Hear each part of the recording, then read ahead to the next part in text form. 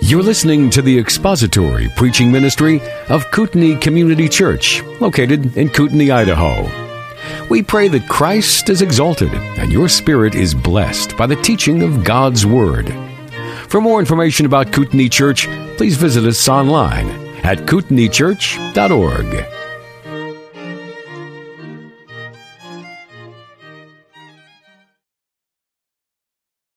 Gospel of John, chapter 4, beginning at verse 46. Therefore he came again to Cana of Galilee, where he had made the water wine, and there was a royal official whose son was sick at Capernaum. When he heard that Jesus had come out of Judea into Galilee, he went to him and was imploring him to come down and heal his son, for he was at the point of death. So Jesus said to him, "Unless you people see signs and wonders, you simply will not believe." The royal official said to him, "Sir, come down before my child dies." Jesus said to him, "Go, your son lives." The man believed the word that Jesus spoke to him and started off. As he was now going down, his slaves met him, saying that his son was living. So he inquired of them the hour when he began to get better. They said to him, "Yesterday at the 7th hour the fever left him." So the father knew that it was at that hour in which Jesus said to him, "Your son lives." And he himself believed, and his whole household. This is again a second sign that Jesus performed when he had come out of Judea into Galilee. Let's bow before the Lord and ask His blessing on our time before we begin our study. Our Father, we come to your word, and it is with confident expectation that you speak to us in the pages of this book. We thank you for a written word that is inflexible and never changes, like you never change. We thank you that you have lifted your word up as high as your very name, and you have invested in your word your own authority. And we ask, O God, that as we look at it today, that you would speak to our hearts, comfort us, encourage us, help us to view ourselves rightly, and teach us something of our Savior. In this passage, we ask your blessing upon this time, and the guidance and power of your Spirit, we pray in Christ's name. Amen. Well, this last week at my house, we had a little bit of a project, or an experiment, I guess you would say. My children, in order to earn an empathy badge for their Taekwondo uniforms in their Taekwondo class, had to do a little project to learn empathy. And they basically had to live 24 hours as if they had a disability. So they could choose between paralysis and blindness.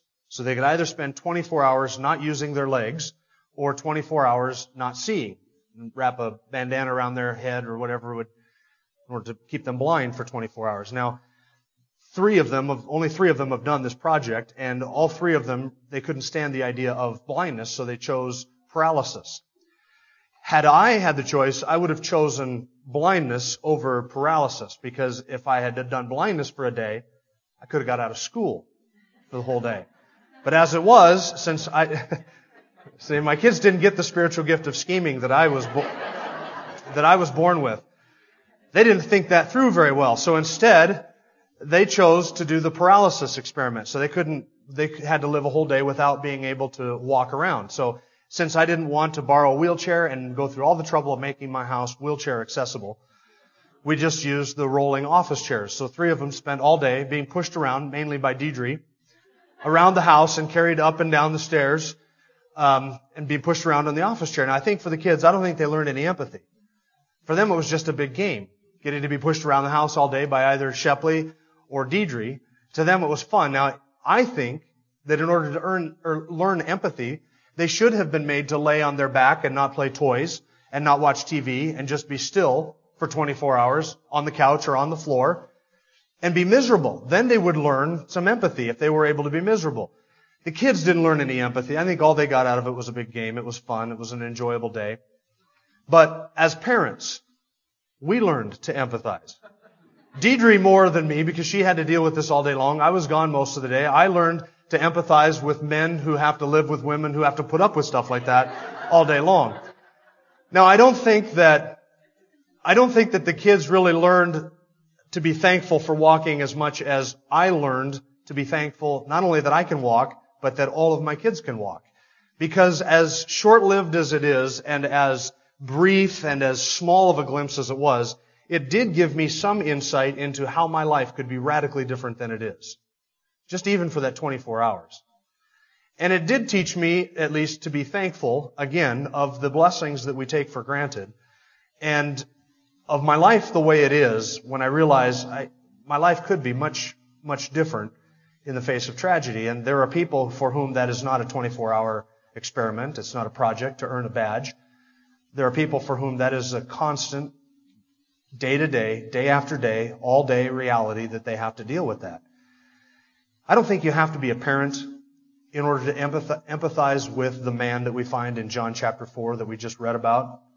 You can hear in his voice, in his dialogue, I think, some of the pain, the helplessness, the hopelessness, the distress, the desperation of having a son who he knew was on the verge of death, who was inflicted with a fever. We saw last week that this was a man who was in the court of Herod Antipas, a man of means, a man of wealth, a man of reputation and position and power, influence, connections. And yet there's something desperate about spending basically everything you have and using all of the resources at your disposal and still not being able to do something for a sick son. So this man was desperate, and I think that he was very helpless and hopeless when he came to Jesus. He came to Jesus for a cure and for a miracle. And he found in Jesus the compassion and the kindness and the grace that we would expect of our Lord. And Jesus performed for him what he had expected Jesus would do for him, and that is a miracle and a cure. Now, when this man comes to Jesus for the cure, for the miracle, to ask of him something, the man, I believe, was convinced that Jesus was able to heal his son. The man was convinced that Jesus was able to do something for him. There is something about his faith, and we're going to see it as we work our way through the passage, that is weak, it is inadequate, it is limited. There are things about the way the man views the Lord that are wrong, but the faith that this man had was a genuine faith. It was a crisis faith. It was a faith that kind of found its fruition or its birth in the midst of a personal crisis. But even though it was an inadequate faith and a small faith and a limited faith, and his understanding of Jesus was limited, we do see that as a result of the man's time with Jesus, that his faith began to grow, and we see it move from being a crisis faith to being a convinced faith, and then, for the sake of alliteration, a confirmed faith. And we see this progress in 3 specific stages through the passage. So I want you to notice, first of all, the man's crisis faith. Verses 47 through 49, his crisis faith. When he heard that Jesus had come out of Judea into Galilee, he went to him and was imploring him to come down and heal his son, for he was at the point of death. And that describes a crisis in the man's life. A crisis in his life. He had heard that Jesus had come out of Judea into Galilee. And I want to pause there just for a moment so that you notice something that's going to sort of become a main theme in the next couple of chapters. And that is that at this point in Jesus' life and his ministry, he was well known. Word was circulating about him. He wasn't an enigmatic figure, and he wasn't an unknown figure entirely. We saw this back in chapter 1. Word was beginning to spread. He was beginning to increase. John the Baptist beginning to decrease. We see in chapter 4, verse 1, that the Pharisees heard that Jesus was making and baptizing more disciples than John. So Jesus' popularity was growing, almost exponentially. And you see it kind of come to its zenith, if you will, in chapter 6, where multitudes have believed on him, and multitudes are following him. But then something happens in chapter 6 where all of that goes downhill, and it just gets worse from chapter 6. But at this point in the life of Jesus, word was spreading. Now you can imagine why word would spread, can't you? Sure you can. Here's a man who can do signs. Here's a man who can do miracles. Here's a man who's performing signs and wonders. He's healing the sick. He's making the lame walk. We saw back in chapter 2, he performed the miracle of turning the water into wine. And then at the end of chapter 2, he did more signs in Jerusalem, and people saw that. And so as Jesus came into Galilee, into the region of Galilee, into the city of Cana, people believed on him and welcomed him and embraced him with open arms because here was the miracle man.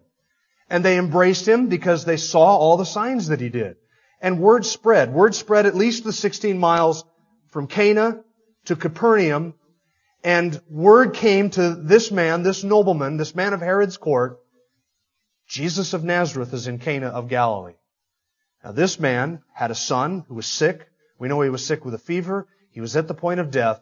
And word spread, and when it reached his ears, he left Capernaum and he went all the way to Cana to ask Jesus. And the text says he was begging him, imploring him. The NIV translates it begging. And that kind of captures the word because it's in a continuous sense, a continuous tense, the verb is. And it has the idea of just this continual asking, a begging, a pleading. He had an attitude about him that would not quit until Jesus agreed to this one thing. He's going to come to Capernaum to heal his son. So he kept asking Jesus and imploring Jesus. We see that in verse 47. In verse 49, he says, Come see my son before he dies. Please come and heal my son. He's begging him and imploring Jesus. I don't want you to picture in this man's dialogue and in his question any kind of a dispassionate, sort of emotionless, apathetic voice.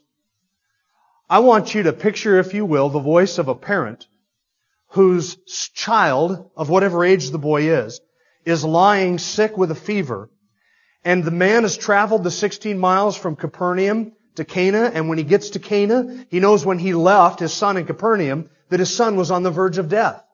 And when he gets to Cana, he doesn't even know if perhaps his son has died while he's been in transit. He doesn't even know if his son is still alive while he's standing in the presence of Jesus. But he does know that timing is of the essence, and he wants Jesus to come back to Capernaum with him, and he feels that Jesus has to leave immediately because if he doesn't, his son might die. Now, I have never been, as a parent, in a position of having lost a child or even having one of my children near death. And I think that even though we try and empathize with people, I think it's true that we can only empathize with people up to a point. It's limited. Even if we've been through everything another person has been through, our empathy is very limited. It's genuine, but it's limited. We can never really truly say to somebody, I know exactly how you are feeling. You don't know that. I've never had to deal with the death of a child. I've had to deal with the death of loved ones, but never with the death of a child. Never even with a miscarriage or stillbirth or anything like that. And I hope that I never have to. I think that one of the most horrific and horrible aspects of living in a sin-cursed, fallen world is that sometimes there are parents who have to bury their children. That is the worst thing. The absolute worst thing in all of the world from my perspective. I can somewhat understand the desperation of this man. And I think that you don't even have to be a parent to be able to put yourself in the position of somebody who has a child that you think is right on the verge of death. And so when he comes to Jesus, he is pleading, he is begging, he is desperate, he's hopeless, he's helpless.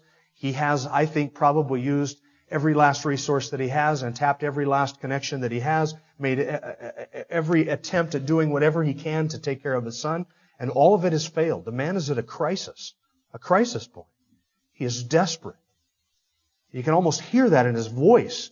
Come please to Capernaum and heal my son. He is lying sick with a fever. He's almost dead. He might be dead even now. We have to leave right now. No time for small talk. No discussion about the weather or the camel races last weekend and who's your favorite pick for this or that. All the pleasantries are out of the way. The man is desperate and he is begging, pleading with Jesus to do this. Which I think, by the way, is a good picture of prayer, is it not? When the soul is reposed upon Christ and resting in Him, and when you come to the point of realizing, my only hope in this situation is the grace and the kindness of my Savior, you will plead with Him and you will beg with Him, and until you reach that point, you'll try everything else under the sun to fix your problem. Until you come to the point of realizing who Jesus is and you're ready to rest yourself upon Him. And then God is delighted, and I believe He is glorified in the type of prayer that comes to Him, begging and pleading and submitting to His will. So that's what the man does to Jesus. Begging, pleading, asking Jesus to help him. And look at his request. Or before we do that, actually, let me pause for just a second. You and I ought to learn a lesson here from this nobleman and from the fact that his son was sick. We are prone to fall into the error of thinking that rich people have no worries. It's always people richer than us, right? We always think if I had that kind of wealth or if I had that type of power or that type of connections, if I were that popular, if I were him and I had all of those resources at my disposal, I wouldn't have any worries either. Now, sometimes we do that. We think that those who are better off in life and the rich and the wealthy have no cares, no anxiety, no afflictions. Life doesn't touch them like it touches us. We're just the hoi polloi. And if I had millions of dollars at my disposal, I wouldn't have to deal with any of life's afflictions. Do you realize that's not true? This rich man had to deal with life's afflictions, didn't he? You don't have to turn there if you don't want to, but I'm going to read to you just a couple of verses out of Psalm 73. Psalm 73. It's a very earthbound and very man-centered and limited perspective that looks at life and says, if I only were wealthy, I wouldn't have any sufferings or affliction. Psalm 73. Listen to this. A psalm of Asaph. Surely God is good to Israel, to those who are pure in heart. But as for me, my feet came close to stumbling. So he begins the psalm with this affirmation. God is good. But now here's a personal testimony from Asaph. As for me, I came very close to stumbling. And by stumbling, he means questioning that statement in verse 1. My steps had almost slipped, for I was envious of the arrogant, and I saw the prosperity of the wicked. For there are no pains in their death, and their body is fat. Is that true?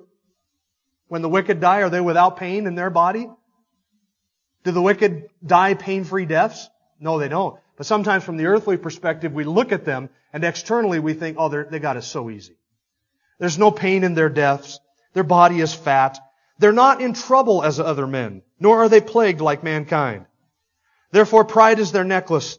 The garment of violence covers them. Their eye bulges from fatness, and the imaginations of their heart run riot. They mock and wickedly speak of oppression. They speak from on high. They have set their mouth against the heavens, and their tongue parades through the earth. Therefore His people return to this place, and waters of abundance are drunk by them. They say, how does God know? And is there knowledge with the Most High? Behold, these are the wicked, and they're always at ease, and they have increased in wealth. Now here's this conclusion.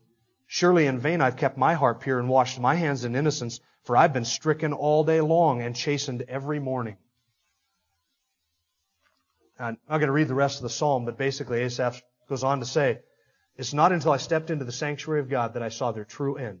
But that was the human perspective. The wealthy and other people, they're at ease. There's no pain in their death. They're not troubled like other people. Is it true? Here was a man who had the worldly wealth and all the worldly connections and popularity and power that you could hope to have. He was an official in the court of the king. And yet this man's son's illness made him a beggar. A beggar. Because he now is standing before a Galilean carpenter's son, the lowest of social structure, and begging him for assistance. All of his wealth means nothing. All of his means mean nothing. The fact that he can walk into Herod Antipas's court and petition the king means absolutely nothing to him. Everything means little to him. And I think if this man is anything like your average parent, he would willingly give all of his earthly possessions, all of his wealth, all of his power, all of his influence, everything he has achieved for the life of his son. He would gladly trade the one for the other. And yet here he is a beggar. Was he at ease? No. J.C. Ryle says this, there is no more common or more mischievous error than to suppose that the rich have no cares. The rich are as liable to sickness as the poor and have 100 anxieties beside, of which the poor know nothing at all. Silks and satins often cover very heavy hearts. The dwellers in palaces are often sleeping more uneasily than the dwellers in cottages. Gold and silver can lift no man beyond the reach of trouble. They may shut out debt and rags, but they cannot shut out care, disease, and death. End quote. That's the truth. Here was a rich man for whom his riches meant absolutely nothing. They can't secure the life of his child. They can't secure the life of his family.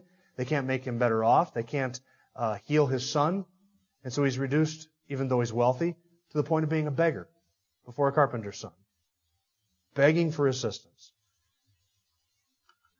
I want you to notice also the request that he makes. Therefore, verse 47, he went to him and was imploring him to come down and heal his son. Come down and heal his son.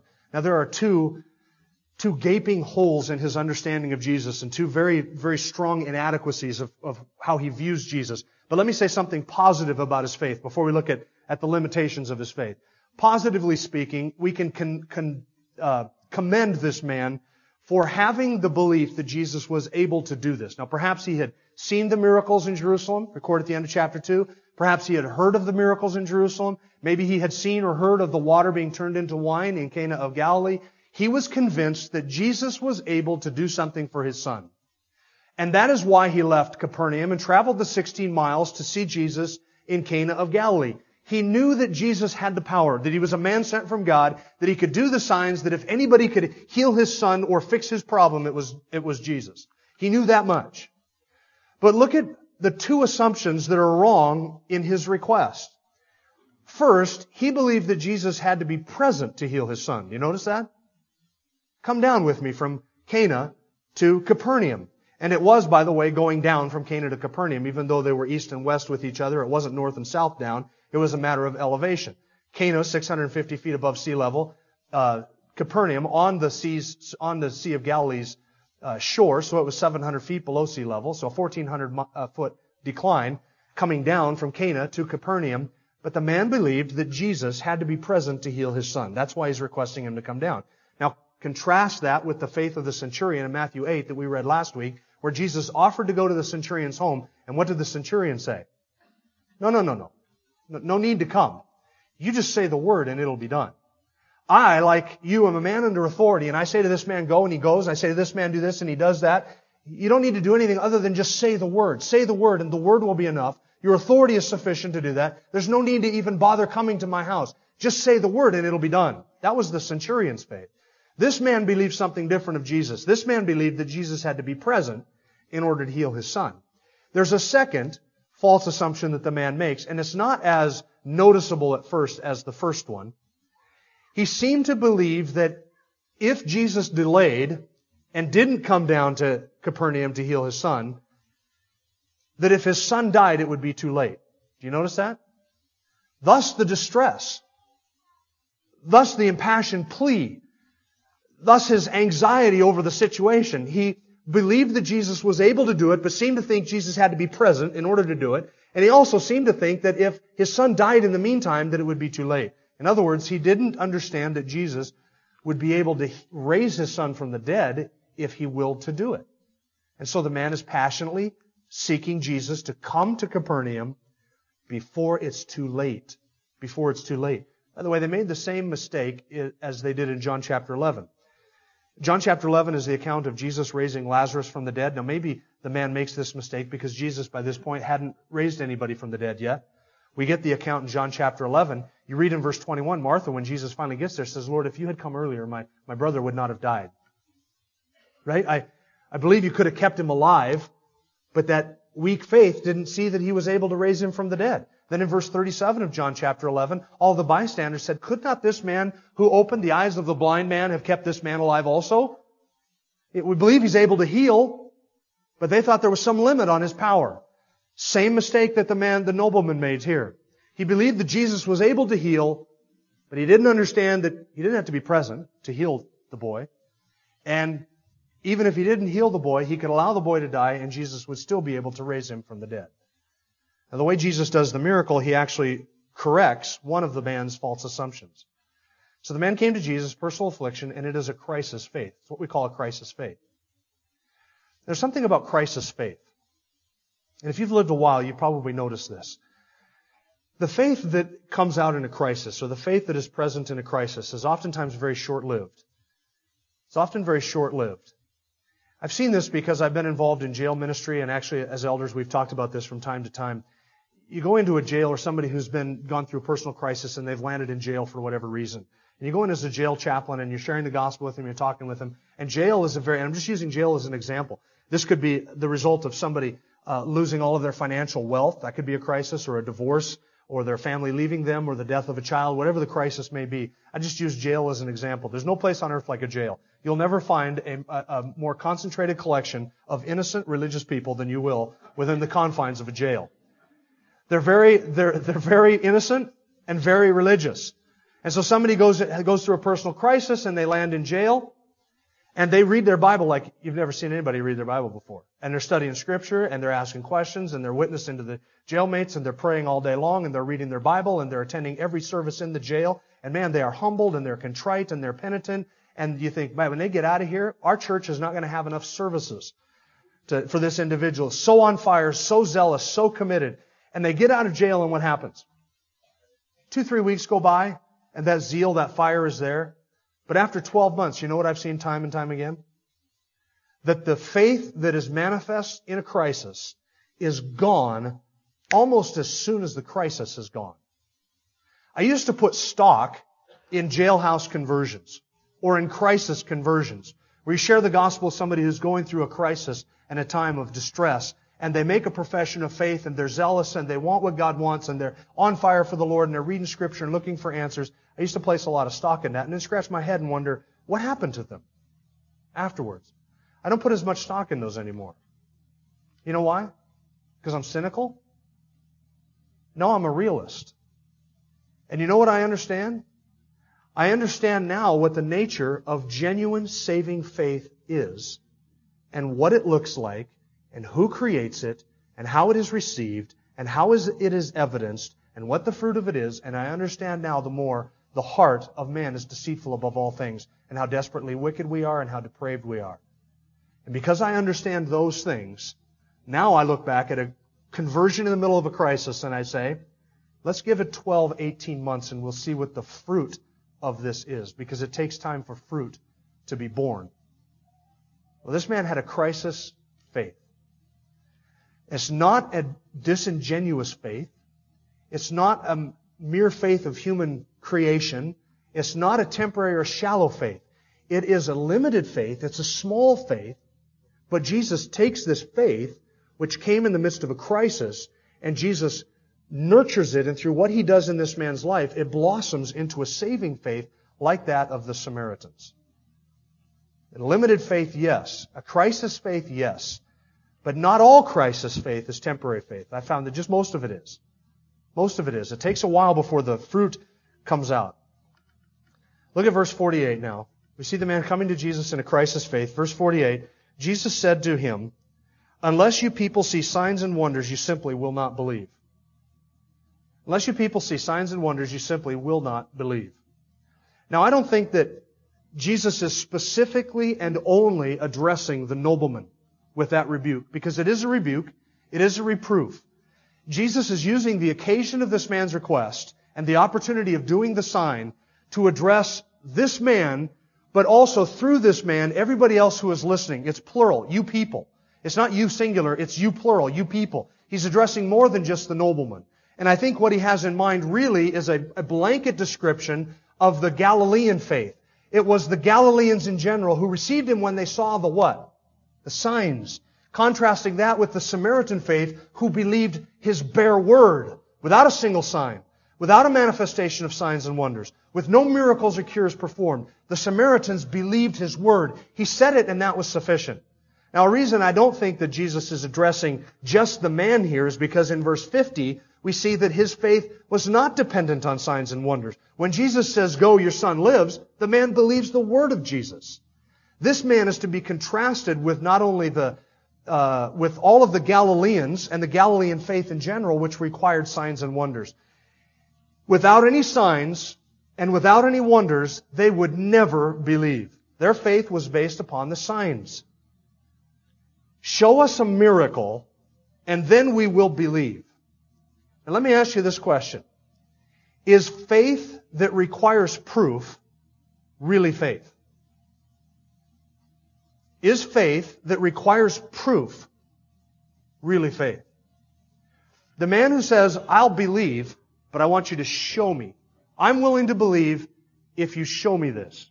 You remember, it's at the end of the book of John. Thomas, "I see the prints in his hands and in his feet, and put my fingers into his side. Then I will believe." When he saw, Thomas believed. But then Jesus said, "You have believed because you've seen. Blessed are those who have not seen and yet have believed." The faith that is willing to say, "You answer all of my questions, deal with all of my objections, give me all of the proof that satisfies me, and I will believe." If they believe based upon that, is it faith? It's not faith. Do you know what genuine, God-wrought, saving faith looks like? Genuine, God-wrought, saving faith says, "I will believe." Take God at His word. He doesn't have to prove to me anything. I will believe Him because of who He is and because He has said what He has said, and I will reach out and I will embrace that and I will cling to that. I will believe Him even without any signs or wonders. And see, this is why I think crisis faith falls down. Because people who are in the midst of the crisis turn to God, and then when God doesn't deliver on their demands, their expectations, guess what happens? They turn and they walk away. Why? Because they had a faith that wanted to see the sign. They wanted deliverance from the crisis. And when that deliverance doesn't come, and the crisis doesn't pass, or they're not immediately seeing the miracle that sort of delivers them from that crisis, then they turn and they walk away from the Lord. True, genuine, God-wrought saving faith believes. Without miracles. No signs. Now, what is the relation between my faith and the proof that I see in Scripture? The faith that I have, my saving faith, is not a faith that says, you show me, you prove it to me, God, and then I will believe you. The faith that I have, which comes from God, which is a gift, it's God's gift, it comes at regeneration, it's genuine, saving, supernatural faith. That faith reaches out and says, I will believe God and take Him at His word no matter what. No proof necessary. And I will believe on Him because He has said it. And that is sufficient for me. That's genuine God-wrought saving faith. Then I read in my Bible about the miracles and about the proofs, and I discover things about the Christian faith, and I find out answers to my questions, and all of those things only serve to confirm my faith. But I don't require those things in order to believe. I would believe without a single recorded miracle. I would believe without a single recorded miracle. Why? Because it is a divine, supernatural faith that says, I will believe Him because He said it. I need no proof. Now, when I'm presented proof, it fits in well with what I already know to be true, what I already believe to be true. But genuine faith is not dependent upon the miracles. This man's faith did not depend upon the miracles. That's why he says in verse 50, the man believed His word. He just believed the word of Jesus. Jesus said, go, your son lives. The man had no proof. The man had nobody sitting there to confirm it. He didn't have a cell phone to call back home and say, is my son really alive? He didn't have any of that. You said it, that is enough. And it's a convinced faith he turns and he walked away. But we're going to have to look at more at that next week because our time is passing on us. I want you to notice one final thing as we close here about the passage. I want you to notice that verse 48 says, you people, addressing the Galileans, Jesus said, you people, unless you see signs and wonders, you will never believe. Now, that's a faith, as I said, based upon signs and on the proof. And Jesus is saying, without the proof, you won't believe. Now here's the question. Did Jesus give them the proof that they wanted? Did He do a sign for them? The answer is yes and no. He did the sign at this moment by speaking the word, your son lives. He performed the sign, the miracle. But were any of the Galileans able to confirm that? The man believed his word. The nobleman believed his word, and he departed and went back home, not needing Jesus to come. His word was sufficient for him. But how about the Galileans? Did the Galileans see a miracle or a sign that day? No, they didn't. Who's the only person who later on was able to confirm that sign? The man. Just that man. That man understood the miracle. He understood that it was at that time that his son got better and was restored to health. That man then believed, but that man didn't even need the sign. The Galileans needed the sign. They wouldn't believe without the sign. Without the presence of the miracles, they would never believe. Now here's the question. Without the presence of miracles, they would never believe. Did Jesus perform a miracle for them so that they would believe? He did not. He did not. Do you have room in your theology for that? They wouldn't believe without the miracle. Jesus did not perform the miracle. And you say, why didn't He just do the miracle, do something, so that they would believe? Simply put, Jesus is not interested in propping up superficial, shallow, human faith that requires evidence. He is not interested in that. He never did that. No sign, no miracle was ever produced in order to just get people to believe. Never was. The miracles verified who He was. They verified His claims. They were evidence. They were proof. But Jesus was not into performing signs, wonders, miracles, just to get people to believe. You're going to have to fit that into your theology somehow. You won't believe without a miracle. So I'm not going to give you one. What do you do with that? Well, if you believe God is sovereign, and if you believe that Jesus knows the hearts of men, and if you believe that Jesus knew what was in this man and He knew his faith, then He did the sign. He showed His compassion. He showed His kindness. But that man didn't need the miracle to believe. He already believed. That's why He came from Capernaum to Cana. He already believed this about Jesus. And Jesus knew what was in His heart. He knew what His faith was like. And because of that, he did the miracle, an act of compassion and kindness. And the only one who got to enjoy that or see the immediate fruit of that was what? The man. That had just confirmed his faith. He didn't need it to believe. He already believed. This is what the Lord does to you and I. If you have a shallow, superficial, insignificant faith that is temporary and dependent upon signs, and you want to see proof and you want to see answers, God is not interested in that at all. What Jesus does do with us, though, He reveals to us and reveals to everybody the shallowness and the superficiality of our faith when it's inadequate. And then He also does what He does to the nobleman, and that is that He takes the small faith, limited in its understanding, yes, and He takes that and He grows it to a genuine, saving, believing faith, a confirmed faith, where the evidence fits in with it. And the man later on understands that who Jesus is and what He is capable of doing. We'll take a look at that next week. Let's pray. Our Father, we thank You that You are so good to us as to not only give us the gift of faith, but that You continually manifest Your grace in allowing us to express that gift and to trust You. We thank You that Your Word is reliable and faithful and true, and that we can believe You for who You are. And even in the absence of miracles and signs and answers to our questions and our objections, we know that You are true, and the faith that we have is strong and it is solid and it embraces You. That is not something of human creation and human making. It's not something that we fabricated in the midst of our own being. It is something that You have given and You continue to nurture, and we thank You for that faith. We pray that You would strengthen it and encourage us in it, we ask. In Christ's name, amen. Thank you for listening to the latest podcast from Kootenai Church. If you'd like to learn more about Kootenai Church or to donate to our church ministry, you can do so online by visiting kootenaichurch.org. We hope you enjoyed this podcast and pray you'll join us again next time. Once again, thank you for listening.